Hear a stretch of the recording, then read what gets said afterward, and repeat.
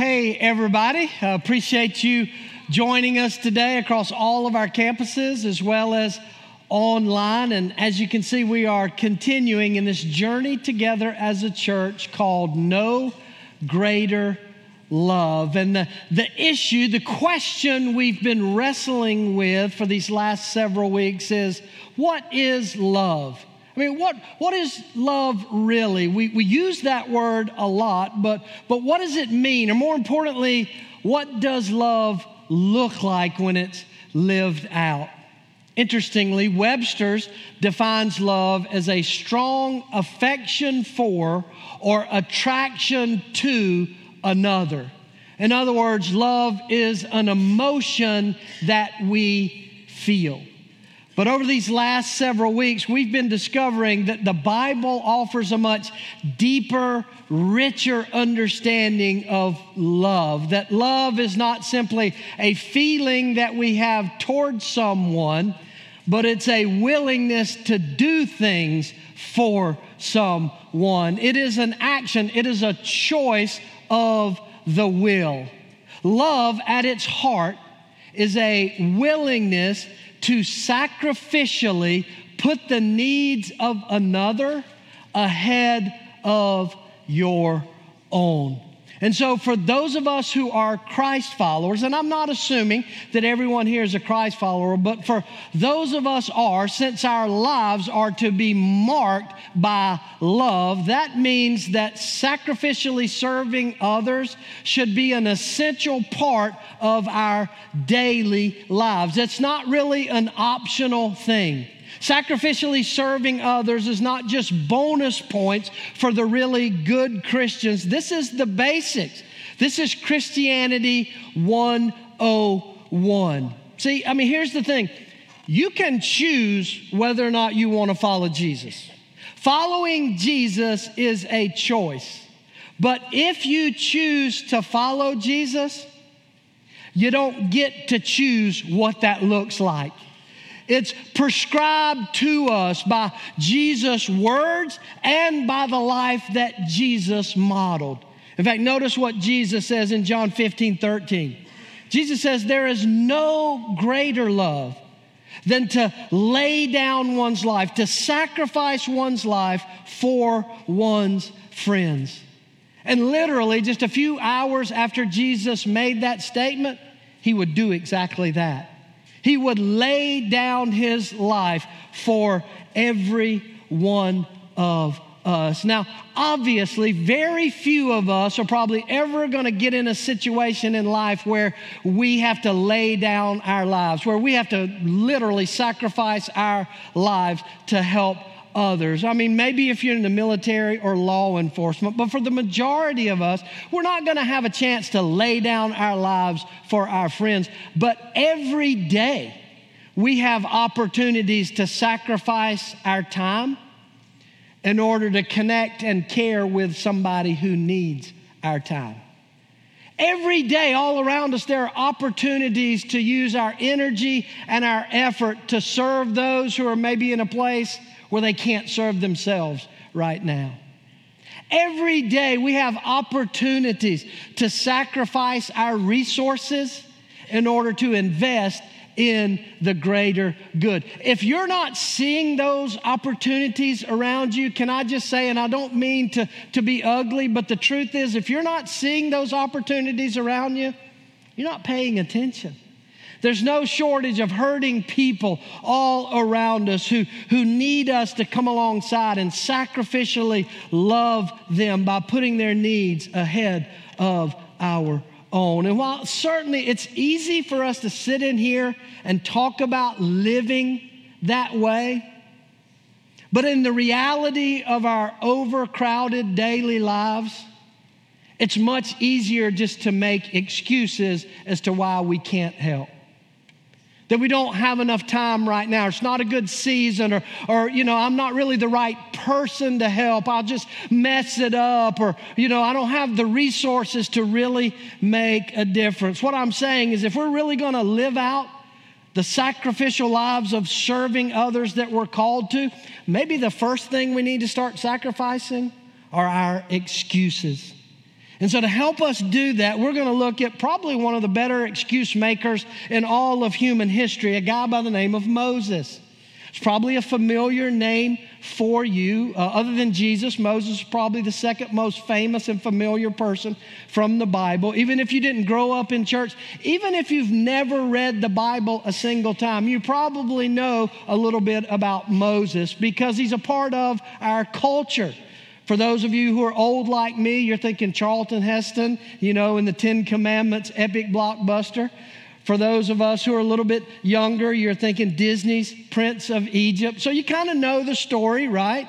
Moses is born to Hebrew slave parents in Egypt at a time when the Egyptians decided there's too many of these Hebrews around here, so they start killing all the firstborn sons. And so Moses' parents, to save his life when he's an infant, they put him in a basket, set him afloat on a river, and his basket just happens to float up where the daughter of Pharaoh is bathing, and she sees the child and decides she wants to keep the child and raise it as her own. And so Moses spent the first 40 years of his life as a sort of a step prince raised in Pharaoh's palace. And then as Moses got older, he started to realize that he looked a lot more like the Hebrew slaves than all of the Egyptians in the palace that were a part of his family. One day Moses sees an Egyptian mistreating a Hebrew slave, and so he wants to help his people out, but he kind of goes over the top and he kills this Egyptian, and he panics and he has to run for his life out in the wilderness where he'll spend 40 years, and while there he'll meet a man who has a lot of flocks, a lot of sheep and goats and animals. And so Moses takes a job as a shepherd, ends up marrying one of this guy's daughters, has his own family, and for 40 years he settles into this comfortable life in the wilderness. And then at age 80, he's out with the flock and he sees a bush on top of a mountain. It's burning, not unusual in the desert. But what is unusual is it doesn't burn itself out. And so curiosity gets the best of him. He climbs up the mountain and finds not just a burning bush, but that he is in the presence of the God of the universe. And this God says, Moses, I have selected you to go and free my children from slavery. And Moses' response, not me, Lord. He goes right into excuse mode. And this conversation between Moses and God is recorded in the Old Testament book of Exodus. That's second book of the Bible, Genesis, Exodus. It's kind of at the end of chapter 3 and the beginning of chapter 4. So if you've got a Bible or a Bible app, go ahead and turn or click there. We also have digital online notes for you. You can just go to notes.cedarcreekchurch.net so you can follow along, maybe write some notes from today's message. But what we are going to discover in this familiar conversation with Moses and God is some practical ways to help us stop making excuses and start stepping up to serve sacrificially the people around us. So let's jump in. Number one, the first thing we learn about not making excuses is we got to let God handle my inadequacies. I have to let God handle my inadequacies. See, I think one of the reasons we often don't take advantage of those opportunities to serve when they come up is not because we're a bunch of selfish, self-centered, hard-hearted people. It's just we often don't feel qualified. We don't feel like we're the right person to do anything about it. Certainly how Moses felt, right? Notice verse 11. It says, but Moses said to God, who am I that I should go to Pharaoh and bring the Israelites out of Egypt? Who am I? Now, here's what's really interesting. Who am I? Moses, you're like the perfect guy to do this. Your whole life has been preparing you for this calling, right? I mean, who better to take on Pharaoh than somebody who knew the inner workings and the politics of the palace, right? Who better to lead the nation of Israel across the wilderness than somebody who had spent 40 years leading sheep in the wilderness? Who better to write down God's story or to write down God's law than someone who was trained in one of the greatest ancient educational systems in Egypt? It's logical. Moses is the perfect guy for this. Only Moses couldn't see that about himself. When Moses says, I'm not the guy, he's not just being lazy, like I know I could do this, I don't just want to. He really didn't think that he could do this. Because when he looked back at his past, he didn't see all the ways God was moving and working and shaping and preparing him for such a time as this. He looked back at his past and saw failure. Right? I tried to do this one other time and I messed it up. He didn't see God working in his life. He saw his own inadequacies. And see, like Moses, we often can't see about ourselves all the things that God has been doing to prepare us for where he's calling us to serve. But you know what? Other people can. Other people can see about you what you can't see about yourself. That's why it's so important to be connected with a home group so that they can see not just blind spots and weaknesses, but so they can see strengths and experiences that you don't recognize. But look, here's the thing. When it comes to our inadequacies, please don't miss this. Even when our inadequacies are legitimate, it's not really us doing it anyway, is it?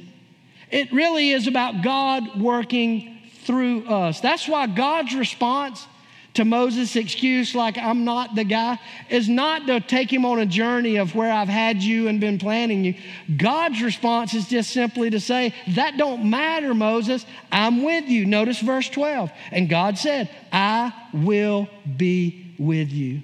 Look, certainly God uses our strengths and our experiences and our weaknesses to shape us and prepare us for what he's calling us to do. But never forget this.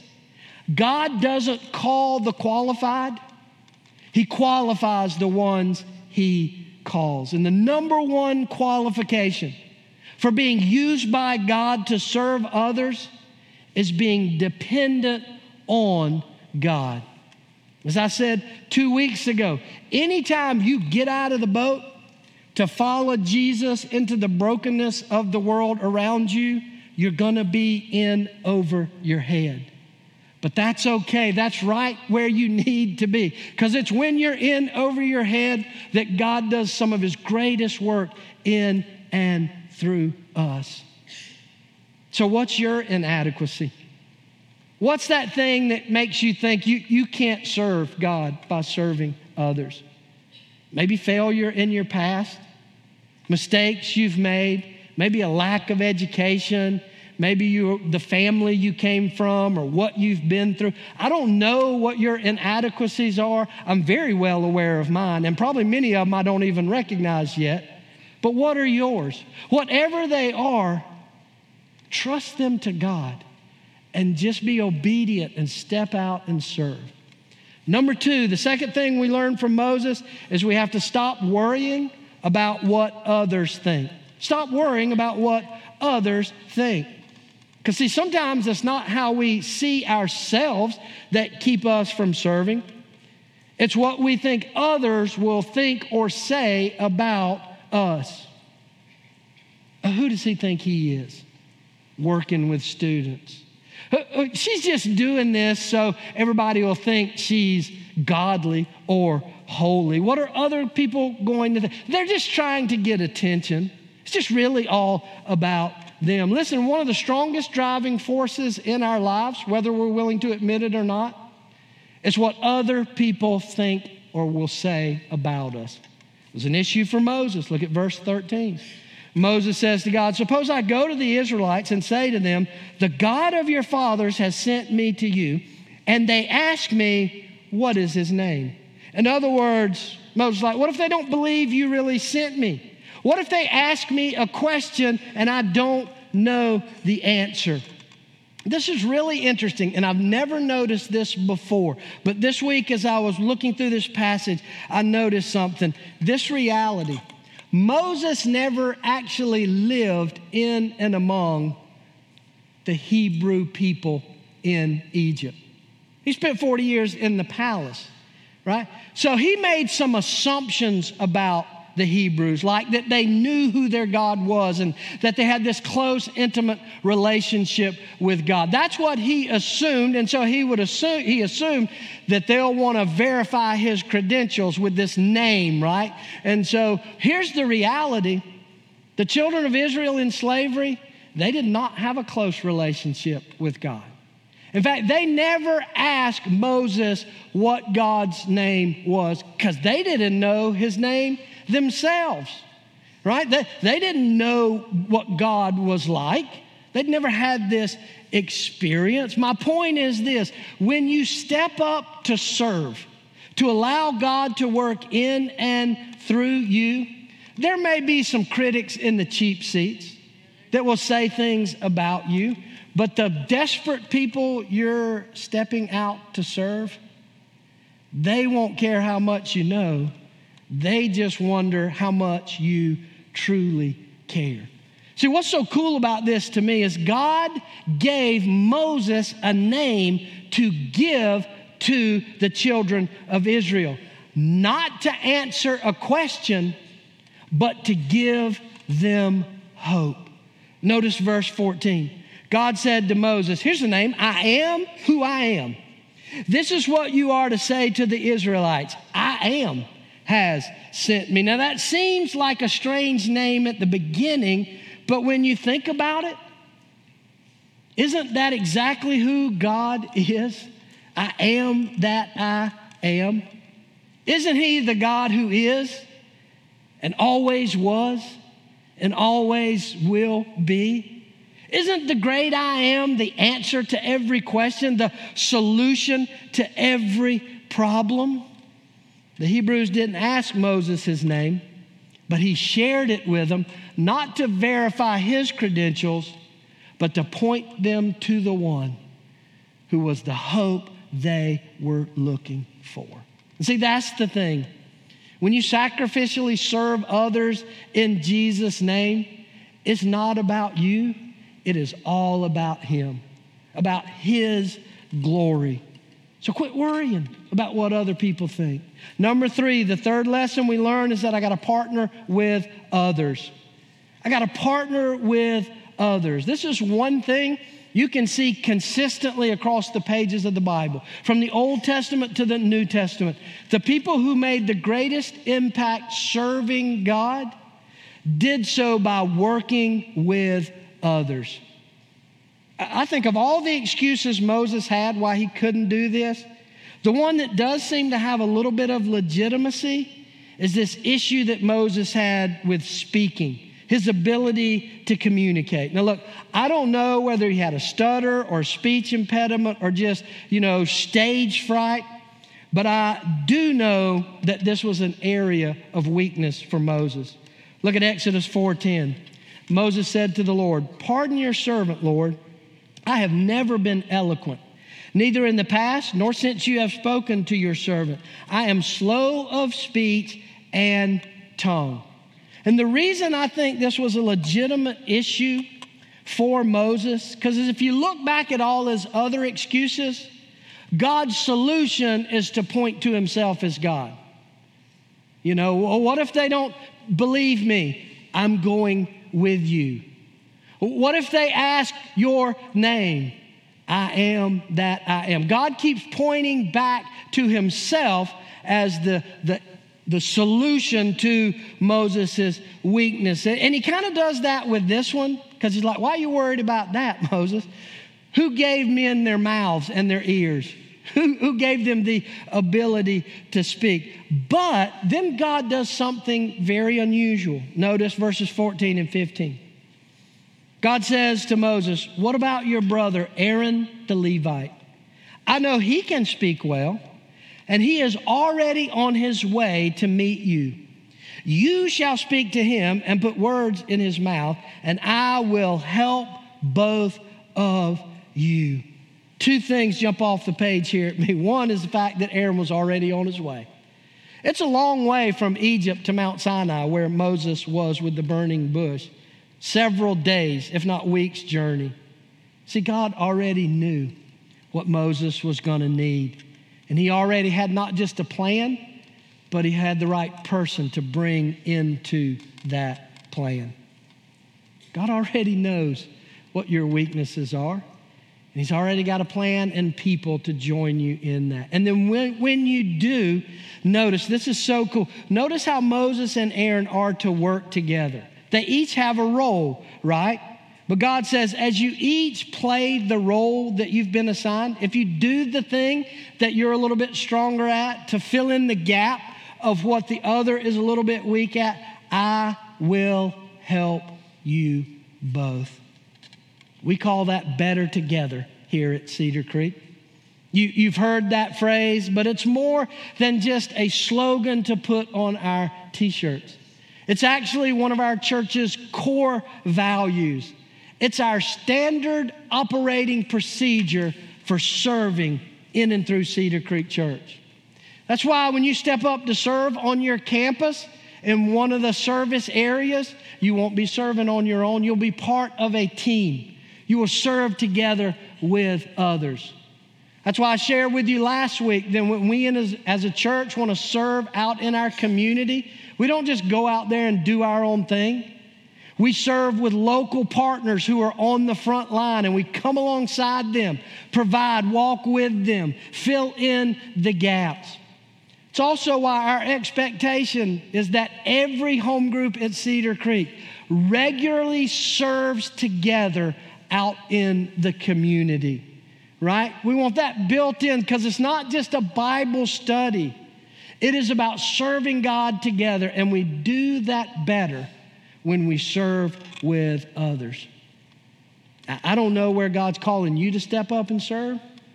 I just know that when you do, you'll be much better together.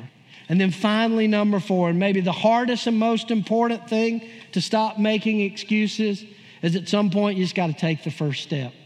You got to just take the first step. I mean, at some point it's time to stop pondering. It's time to stop praying.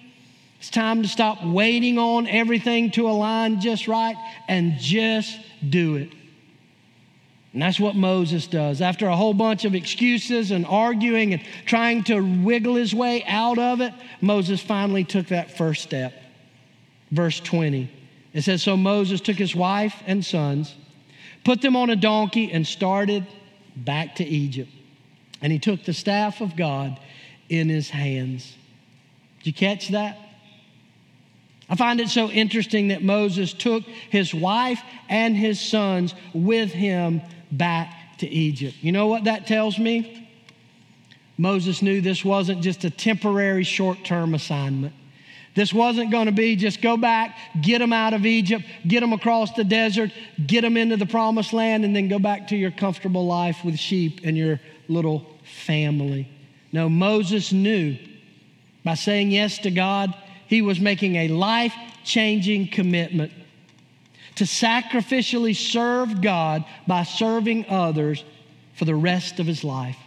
And if you read the rest of the book of Exodus, you'll see that's exactly what he did to the day he died. And over that 40-year period of leading the nation of Israel, Moses wore a lot of different hats. Yes, he was a rescuer. He was a guide through the wilderness. He was a lawgiver. He was an administrator. He was a counselor. He was even an architect and a tabernacle builder. And you know what? That's going to be true of you. See, God's not just calling you to some temporary task to meet some need at the church or in the community. He is calling you to a lifetime of sacrificial service to others. And yeah, over the years and seasons, the role may change, the calling may change, the place and the way and the season you serve may change. But what will never change is God's presence with you, God's power through you, and God's people around you. Now look, let me just tell you up front, serving God by serving others, there are going to be days of disappointment and discouragement. There's going to be great days, but there are going to be days when you just want to throw in the towel and quit. There'll be days when it feels like it's not making any difference. And in those days, if you will just keep walking, just keep stumbling forward, just keep trying to be as faithful to what God has called you to do as you can, His faithfulness will meet your desperate need to follow Him. And as you do, you'll begin to find a deeper sense of meaning and purpose and fulfillment in life. And one day, you'll hear the Father say, "Well done, good and faithful servant." I know that's what I want in my life. And because I love you, that's what I want in your life as well. Would you pray with me? Oh, Father, I thank you from just the deep practical truths that come from a story we've heard or watched in movies, and yet there's so much more than just an interesting story. There are deep truths that can transform our lives. And so, Father, I pray today that we would lay down our inadequacies, hand them over to you, that we would trust you to step out a little more, to get a little more in over our heads so that we could be a part of serving and loving you by serving and loving others. Father, forgive me for all the excuses in my life. Forgive me for the times I've walked past hurting people because I just thought there were more important things to get to. Father, open our eyes and break our hearts for what breaks yours. And then through your Spirit, give us the courage and the willingness to just say yes to what you have called us to do. Jesus, is in your name we pray. Amen.